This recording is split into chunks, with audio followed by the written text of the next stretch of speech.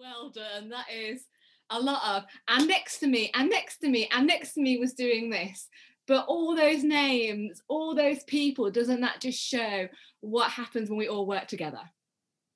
Like that, it's a lot. Imagine that in 300 years, someone picks up a book about Telford Minster and it says, and next to Matt was Emily, and Emily was building this part, and Steph was building this part, and Kevin was sanding the floor, and James was fitting light bulbs. Like, imagine that if you read that in 300 years' time. Wouldn't that be epic? And like hearing that, I've read that through so many times over the last week and a half. But hearing it with Sarah, I was just like, wow, it really is a lot of, and so did this, and so did that. And to all of you that offered to read this week, aren't you glad that I gave it to Sarah? So here we are in Nehemiah 3, and what a chapter it is, a chapter of working together. So as we delve into this, I just want to start with you to picture this. I want you to tap into your imaginations right now. Maybe close your eyes, whatever. But imagine this. You are famished. You haven't eaten for several days, but you've been invited to a banquet, so you're starving. You arrive and you are seated with the other guests at huge platters of delicious smelling food are served. But then you discover that you have a rather serious problem. Your arms will not bend at the elbow. You can't get the food from the plate to your mouth. And then you learn that everyone else at the banquet has the same problem. No one can taste this feast unless he decides to go for it face first, or she goes face first like a pig. But then one person gets an idea. They reach down with their fork and get a mouthful of food. With their stiff arm, they swing it over to the neighbour, and their neighbour reciprocates, and soon everyone is feeding one another and enjoying the banquet. That's a rough picture of how I think God's people should function. God made us as individuals, and we should not deny that. We all have our own wonderful, beautiful personalities, our own wonderful giftings, the things that we can do as individuals. But at the same time, he has made us interdependent individuals. We are many members, but we are one body in Christ. He wants us to learn to work together. God gave himself as 3 in 1, as God the Father, God the Son, and God the Holy Spirit. But these 3 persons are in perfect unity and harmony, working together. And I really believe that God wants us to do that in his image, by working together in unity and harmony. But let's be really real here. That is far easier said than done. As people, we all have things that stop us from working together, our own things that make us not like somebody else, or not want to work with them, or find it difficult to do this with somebody else, or whatever. There's so many things that stop us from working together. And I find that really sad. But I also know that there's probably people here that might not want to work with me, or I find it difficult to work with some people. And it is heartbreaking. And to think that I think that's sad, it must be devastating to God to watch us all fighting over what we want rather than what he wants. So how do we work together? Well, Nehemiah 3 here gives us a beautiful illustrative answer as how to account for dividing up labour, dividing up God's work, of the people willing to do the hard stuff as they rebuilt the wall of Jerusalem under Nehemiah's leadership. There are, however, a number of different understandings of this passage. I know there is. I could talk to you about the allegories of the gates in this chapter, assigned a spiritual meaning to each one. I could talk to you about the sheep gate, referring to Christ, the good shepherd, where the Christian life must begin, about the fish gate, referring to Christ's calling us, the fishers of men. The old gate means that we should reject all the modern, newfangled ideas and get back to the old path, etc., etc. Or I could talk about the men working by their houses to deal with the importance of Christian family. There is so much in this passage that just seems like a list of names of people stood next to each other. But what I think Nehemiah teaches us is the importance of working together. And I think that's what we need to hear today as Telford Minster. That's what I think God wants us to reflect on. Because these people had a common vision to rebuild the wall. That Nehemiah, as a leader who had instilled that vision, and all the people who got involved. We as Telford Minster all have a vision, and that is to see the people of Telford, or God's people, the people around us, come to know Jesus. And I imagine that would be the same wherever we are. When I was on the Wirral, it was the people of the Wirral I want to come to know Jesus. When we were in Chester, people of Chester to come to know Jesus, the people of Dudley to come to know Jesus. But here in this place, the common vision is for the people of Telford to come to know Jesus. And we need a common vision, or as Nick, who's just joined us last week, keeps saying, agreed radical minimums, which I love that phrase, agreed radical minimums. Dedicated leaders and willing workers who want to do their part. So how do we do this? How does Nehemiah, this reading suggests that we should do it? Well, there's 3 things I want to kind of look at, perfect sermon, 3 points, with many other points within those 3 points, obviously. Well, the first one is to accomplish God's purpose, we need a common vision for the task. You can't work together if everyone has a different notion of what we're trying to accomplish. If one person in Israel at that time had thought, I'm going to build a decorative fence, and the other guy envisioned a fortress, there would have been chaos reigning. If they wouldn't have gotten very far, it would have looked absolutely ridiculous. They needed to agree on a common vision so they could work together harmoniously. Their task was specific. It was to rebuild all around Jerusalem, to provide a good defense against their enemies. But the church's task is not so easily achieved. Our task is to see the Great Commission fulfilled by proclaiming the gospel to every group of people on earth. But it's more than just telling people about Jesus. Their task requires us raising up churches, raising up people to lead those churches, to go out to tell people about Jesus, as it says in Matthew 28, verse 20. And the ultimate goal of God's purpose through his church is that he would be glorified. His name will be hallowed on earth as it is in heaven.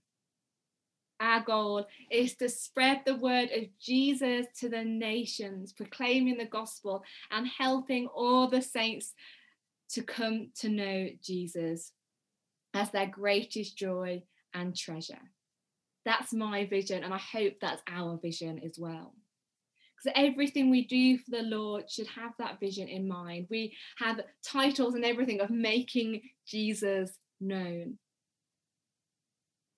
And that is our vision, making Jesus known, but also raising them up, making disciples to go out to the many. Everything we do for God should have that vision in mind, even though that's not immediate obvious in every task that we do. For example, if you get an opportunity to talk to someone about Jesus Christ and he responds to the gospel, that's obviously related to making Jesus known, isn't it? But what about scrubbing the toilets? What about making the tea and coffee? What about hoovering? What about all the endless admin that Sarah has to do? What about those things too? What about the sound check beforehand? Helping with those tasks probably won't directly result in many souls being added to the kingdom. But even so, it's an important task that contributes to the overall cause. If no one chose to do it, it could seriously hinder the well-being of the church. Imagine if nobody ever cleaned the toilets. or clean the kitchen. No one will want to come to our church because we'd be known as the church with the stinky toilets. Or someone could do it with a grumbling spirit, complaining about how insensitive others are who don't get involved. Or you can do it with a joy in your heart because God has saved you and made you part of his church.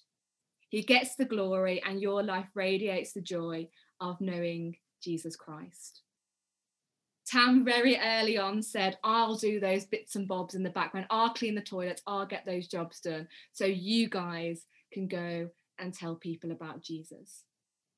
Last week, Kevin reminded us about the people that we need to be praying in the background. He was calling us and asking us, are we the people who are called to be quietly praying, to be the intercessors for the church? And this week, I'm asking you this time, are you called to go and do the quiet things in the background that enables us to grow God's kingdom here in Telford? Our vision is to make Jesus known, to spread God's glory among his people by proclaiming the gospel and by helping all of the people to know Jesus Christ as their greatest joy and treasure. But to accomplish this, we also need dedicated leaders who can help everyone work towards common vision. Now, I ummed and ahed about talking about this point because I thought, well, actually, maybe this is just something I need to give to Matt and me and we'll chat about it. But then I thought, no, because there's so many leaders of us among us. And God is calling you guys to be raised up as leaders as well. Because, you know, there's thousands of people in Telford. We can't all fit them. There's only 300 people that we can get into the Minster at one time. We need a lot of leaders. And our hope, our vision isn't just that we'll have one church, but many more churches come up across Telford. So we need leaders. So we need dedicated leaders who can help everyone work to the common vision. But what are those type of leaders look like? And this passage shows us again what those leaders look like. The people listed in Nehemiah 3 had been living there for 3 years. But the wall didn't get built until God raised up Nehemiah to lead the charge. It's interesting that Nehemiah is actually never mentioned in this chapter, is referred to as a different man. But his labour is behind the whole chapter. And he did at least a number of these things that good leaders do. First of all, Nehemiah didn't take the credit. Nehemiah didn't want a huge sign over the main gate or a bronze plaque reading the Nehemiah Memorial Wall. Imagine if the Telford Minster was called the Matt Memorial Centre. I mean, we don't need any more to go to. I shouldn't say that when he's not here. That's mean. But imagine that. Rather, Nehemiah was committed to the task. He wanted the wall to be built so that God's name would be exalted in all of Jerusalem and his people would no longer be a reproach. He motivated the people, and the Jews had been back in the land for 90 years, but the wall still hadn't been built. But then Nehemiah came along and got everyone extremely excited, and they went to work and put up the wall in record time, despite opposition. Here, motivation is key. So I am putting on my best excited voice and say, guys, come along, please. Come and join in with this. Help us build the kingdom here in Telford and tell all your friends and your neighbours about it and get them on board too. Because the difficult thing about motivating a group of people is what motivates some of the turn-offs of others. Even Nehemiah couldn't get the nobles of Tekoa to join the project. One wise way that Nehemiah motivated the people was to assign many of them to work on the portion of the wall that they had a particular interest in. So the priests worked on the sheep gate, where the people would bring sacrifices to the temple. Others repaired the wall in front of their own homes, and they had a personal incentive to do a good job. Because no one wanted a wall outside their house that didn't look good, would they?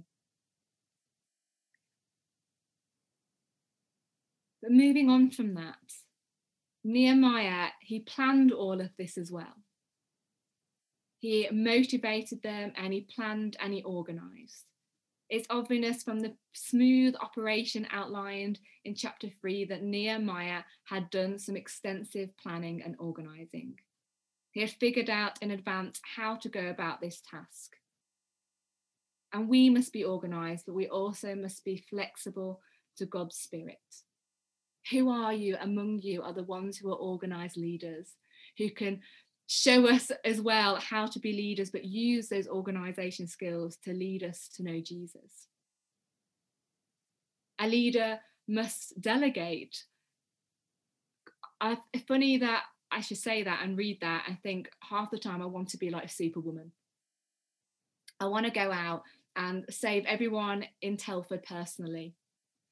But that is not God's way. And that is what Nehemiah, he didn't do that here, couldn't possibly have built a wall on his own. I couldn't possibly go and build Telford Minster on my own. There is no way. And that is why God's called you here. So thank you guys for coming and thank you guys for partaking.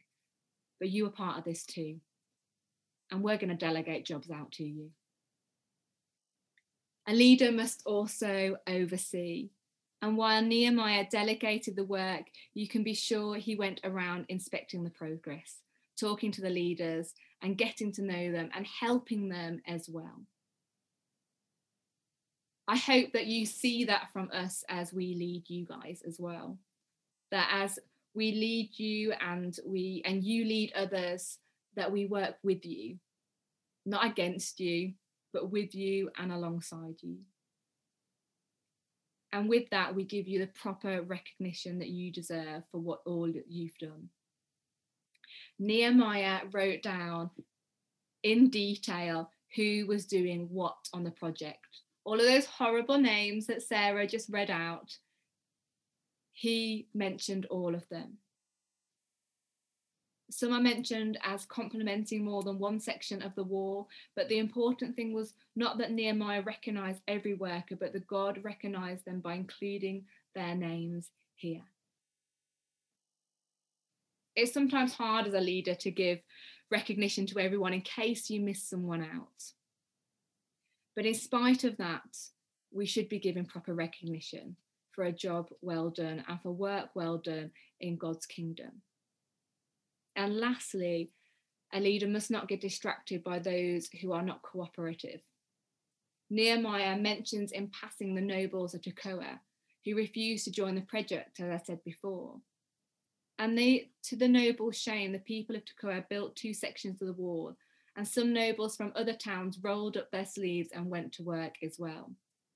But Nehemiah didn't expend any energy on the nobles of Tekoa. Rather, he worked with many willing workers. Those who didn't get involved were their losses in the long run.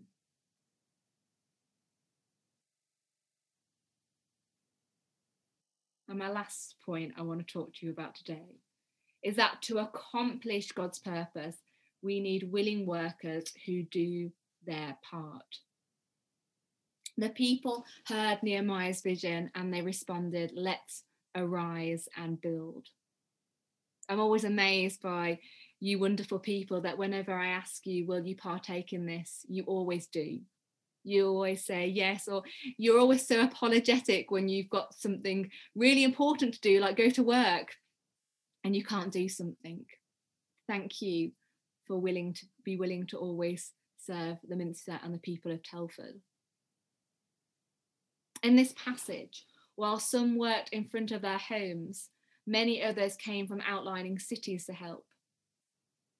After the project was through, they returned home without any daily personal benefit.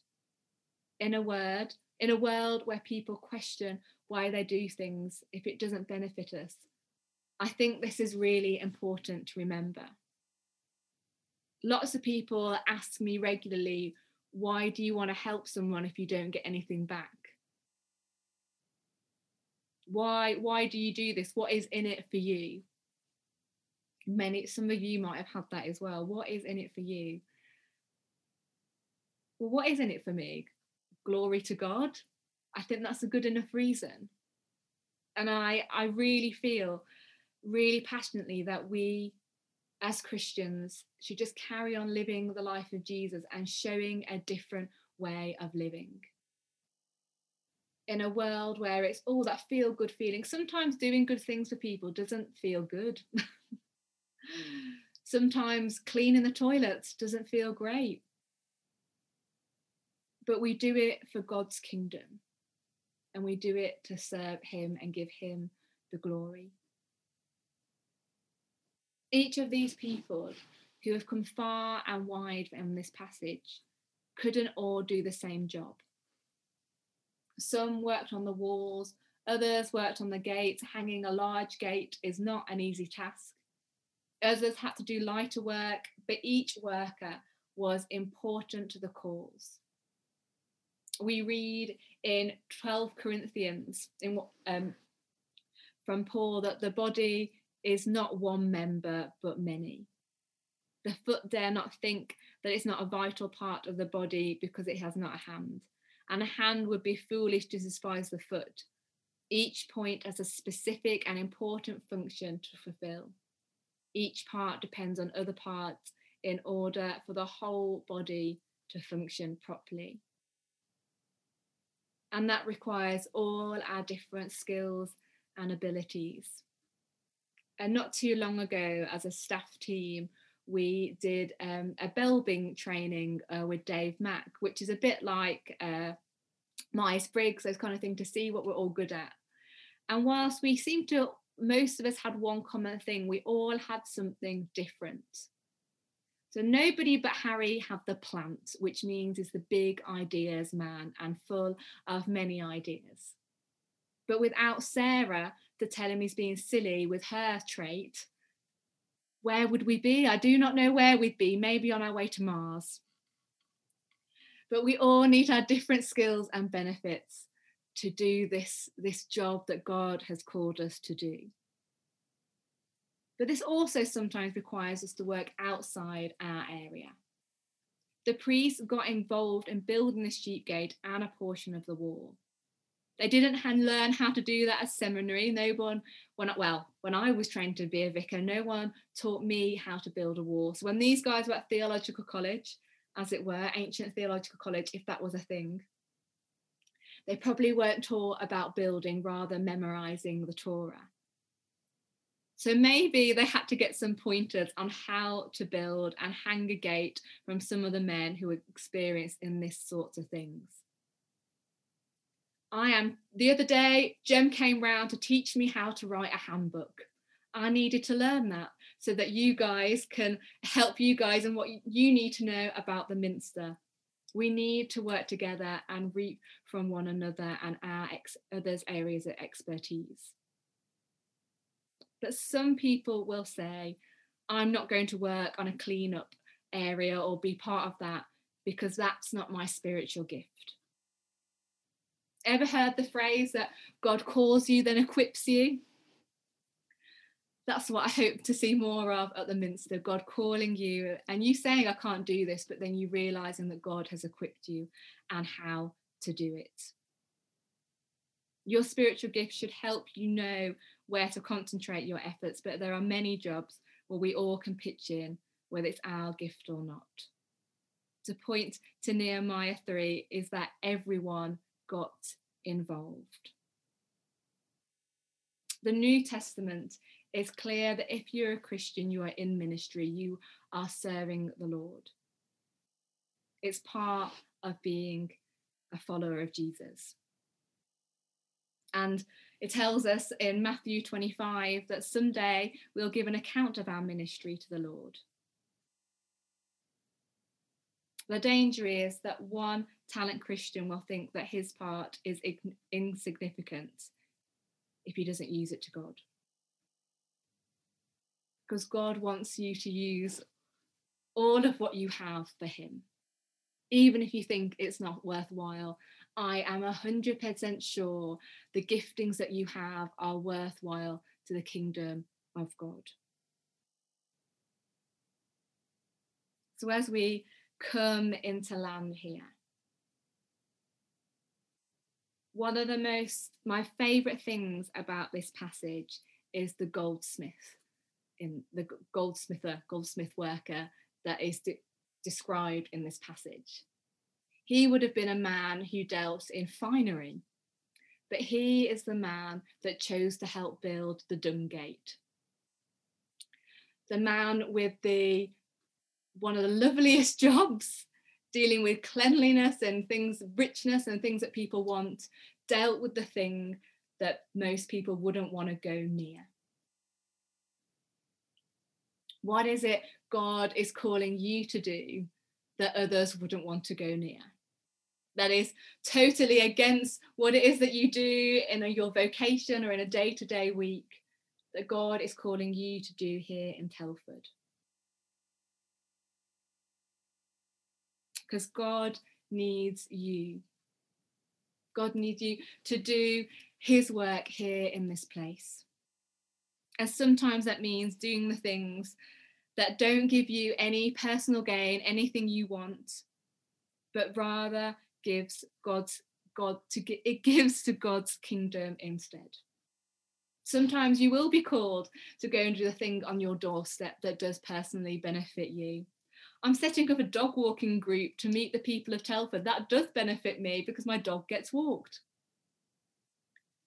But sitting in endless meetings isn't always the most beneficial thing to me, but I know for the purpose of God's kingdom, in the end, it will all be fruitful.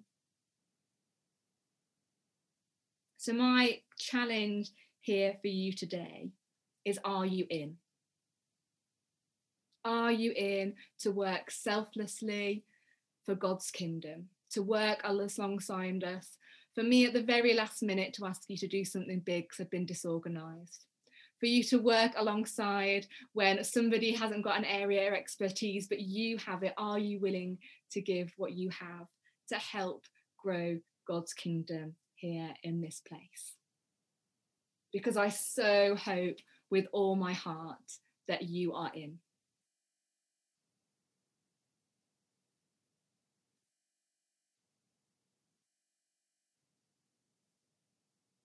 I'm going to pray for us just as we finish.